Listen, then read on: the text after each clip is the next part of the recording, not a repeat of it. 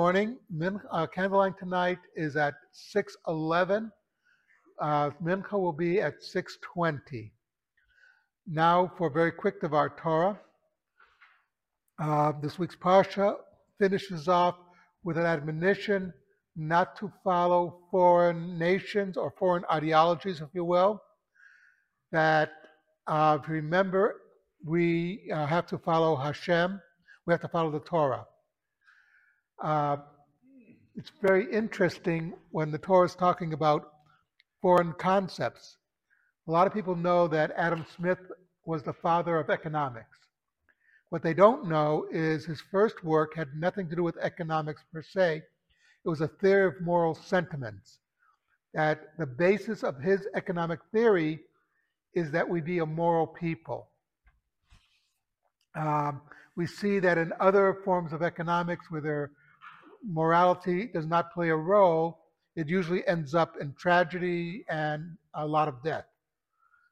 And it's very interesting that this week's Parsha has 52 psukim.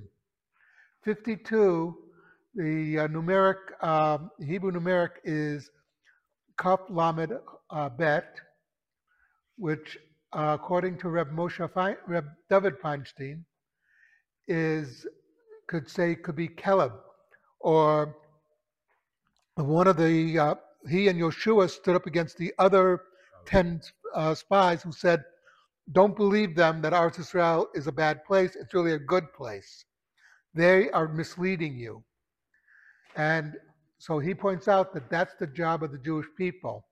Even when the whole world tells you there's no morality, don't believe them. There is morality, and if you want to be successful, you have to be moral. As Adam Smith pointed out in his work, or Friedrich Hayek pointed out that for a good economic system to work, it has to be based in a religious society.